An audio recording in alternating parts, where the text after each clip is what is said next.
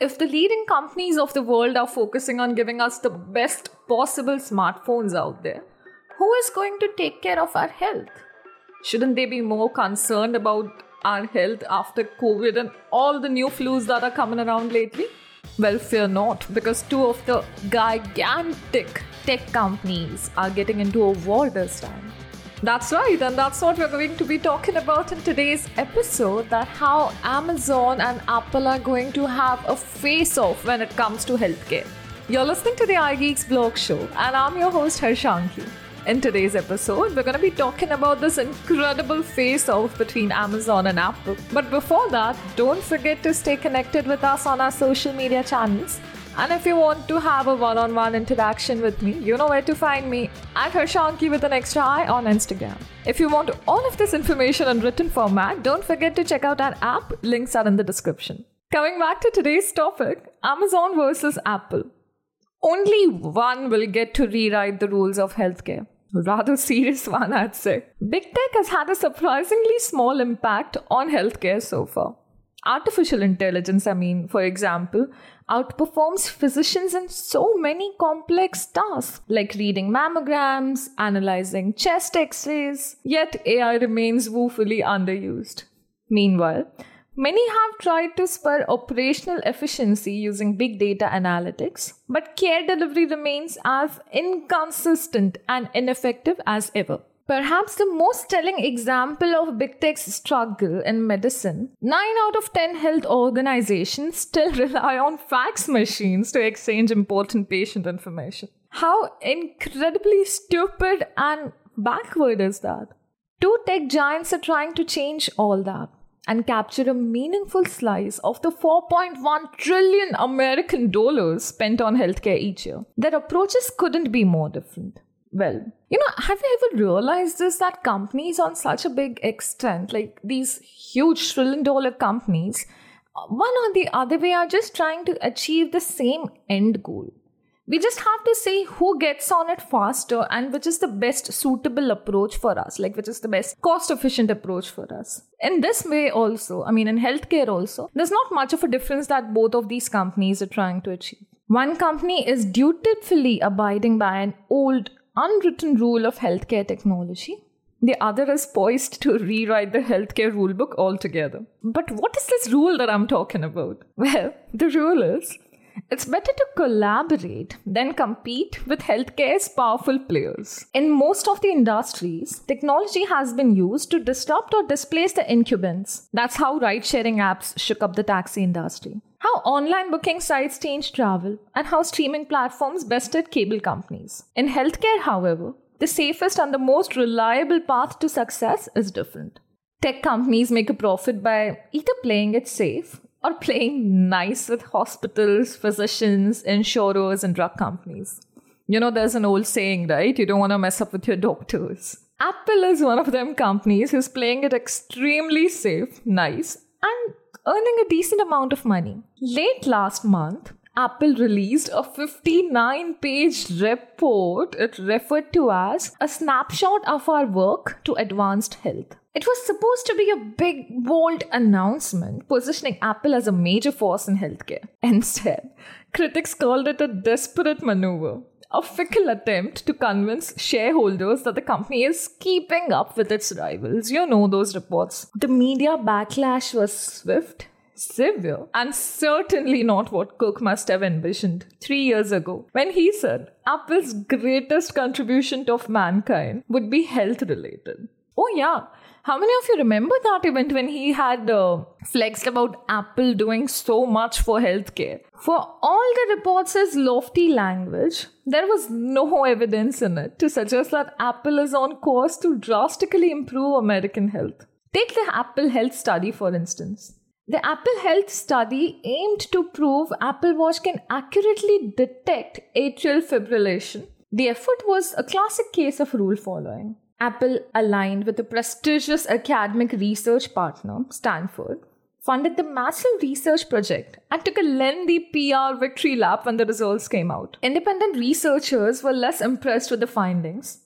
Some of them even called it useless due to the study's poor demographics a higher dropout rate, and the lack of follow-up. Critics also pointed out that the mass screening of atrial fibrillation might actually do more harm than good. As for the watch itself, another study found that only 13% of people who were later diagnosed with atrial fibrillation had gotten an irregular heart rhythm noted previously. Which means it's of no use, right? So why are we even buying this gadget for our parents and grandparents? Okay, let's not be that harsher. To be very clear, the watch may someday contribute to the growing arsenal of tech-based tools used to detect atrial fibrillation and other medical conditions. But that's not the kind of contribution Tim Cook promised years ago. What's most frustrating about Apple's modest dealings in healthcare thus far is knowing how capable the company is of doing so much more. Imagine billions of dollars spent on research and only 13% of people got accurate results. It has the people, the power, the products to revolutionize health monitoring,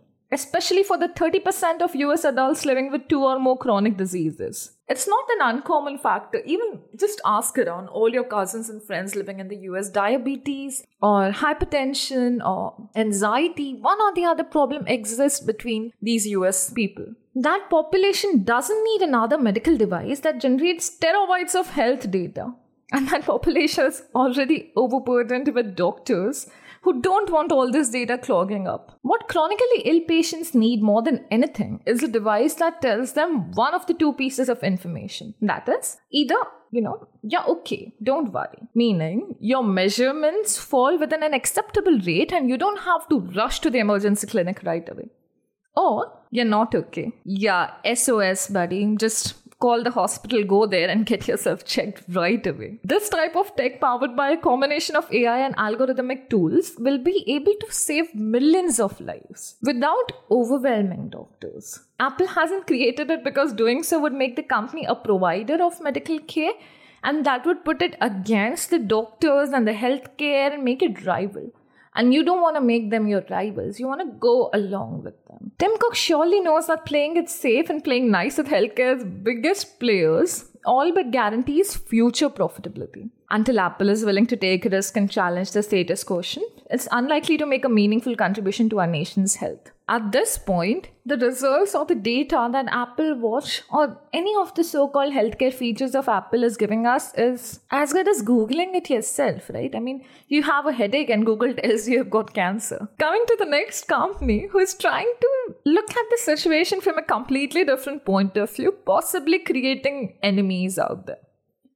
Amazon. The same week Apple released its underwhelming report, Amazon announced the $3.9 billion acquisition of One Medical, a membership-based primary care practice based in San Francisco, New York, and 23 other metro markets. For Amazon, it was the latest in a series of big moves that constitute anything but playing nice with healthcare's existing powers. In recent years, however, the world's largest online retailer has launched its own pharmacy, its own telehealth and urgent care services, health tracking device, health data arm, cloud-based medical records device, and its own series of neighborhood health centers situated near employee hubs. As its healthcare services grow, Amazon becomes an ever-growing threat to drug makers, hospitals, doctors, and even insurers.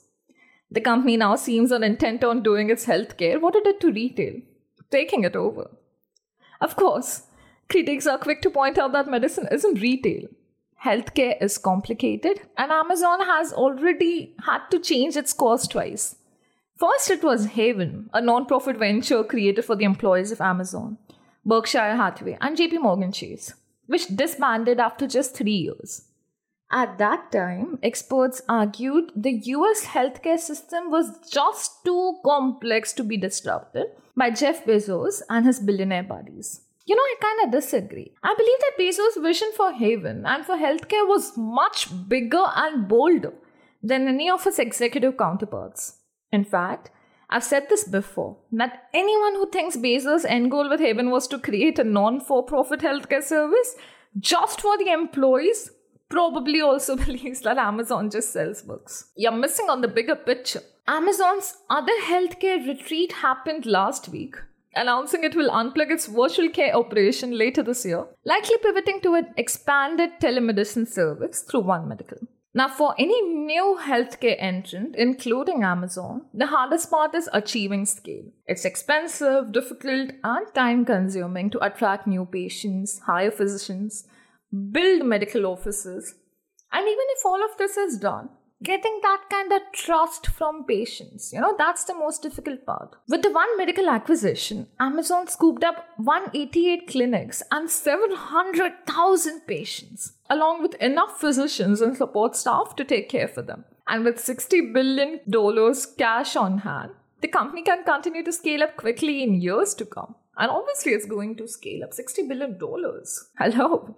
Both Bezos and his successor Andy Jassy understand that if Amazon can satisfy patients as much as it pleases retail customers, healthcare disruption and domination are within the reach. And if Amazon does, in fact, take a customer service approach to healthcare, we can expect it will negotiate the best prices on everything, from drugs to doctor visits. Maybe even give us a Prime membership of some sorts. It'll emphasize cost, information transparency, both of which are sorely lying in healthcare today. And it might even introduce user feedback tools. Like 1 to 5 star product reviews. Expect Amazon to also create business synergies, as well as potentially bundling Prime membership with enrollment in One Medical and or leveraging Amazon Web Services to bring in telehealth and patient data to the 21st century. Still, for Amazon to succeed, it will need to keep investing in growth and scale. Now, 1 or 2 million Amazon patients is not going to cut it, right? After all, United Healthcare Group has 70 million members, while Humana, the smallest of the big 5 insurers, boasts 16 millions. And these are just US numbers I'm flaunting at this point. When Amazon expands this to India, it can go way higher. At 5 million members, Amazon could turn One Medical from a loss leader, currently it's bleeding $240 million per year, into a profit center. And at 10 million members, Amazon could add specialists to One Medical's current primary care only to bolster both care coordination and operational efficiency. If you look at the bigger picture, Amazon is definitely doing something that is going to benefit the company as well as to the patient. And when you talk about healthcare, it has to benefit the patient at the end of the day, and the rest everything can be taken care of. In the end, if Amazon can scale up and make healthcare as easy as this beloved one-click buy now feature, the company will put every existing industry player on its heels, and it will leave its big tech rivals, including Apple, in the dust. Imagine all of this technology coming to India and disrupting the Indian market. But do you think it's that easy for Apple or Amazon to enter into the Indian healthcare and just disrupt it? I highly doubt that. Lately, the Reliance and Adani war is just capturing every industry and coming out as the leader of that industry. So it would be an interesting turn of events if Apple and Amazon decide to, take some strict measures when it comes to healthcare in India, and the internal competition just eats them apart. What are your views on this? Please do share them with us on our social media channels. And if you want to connect with me, I'm available on Instagram as Harshanki with an extra I. Well, that's all from my side. I hope you've had an interesting time with me. I love talking to you guys. I'm gonna come see you guys next week. Same time, same place. Don't forget to tune into the iGeeks blog show. This is Harshanki signing off. You guys stay safe, stay connected, and keep following Apple.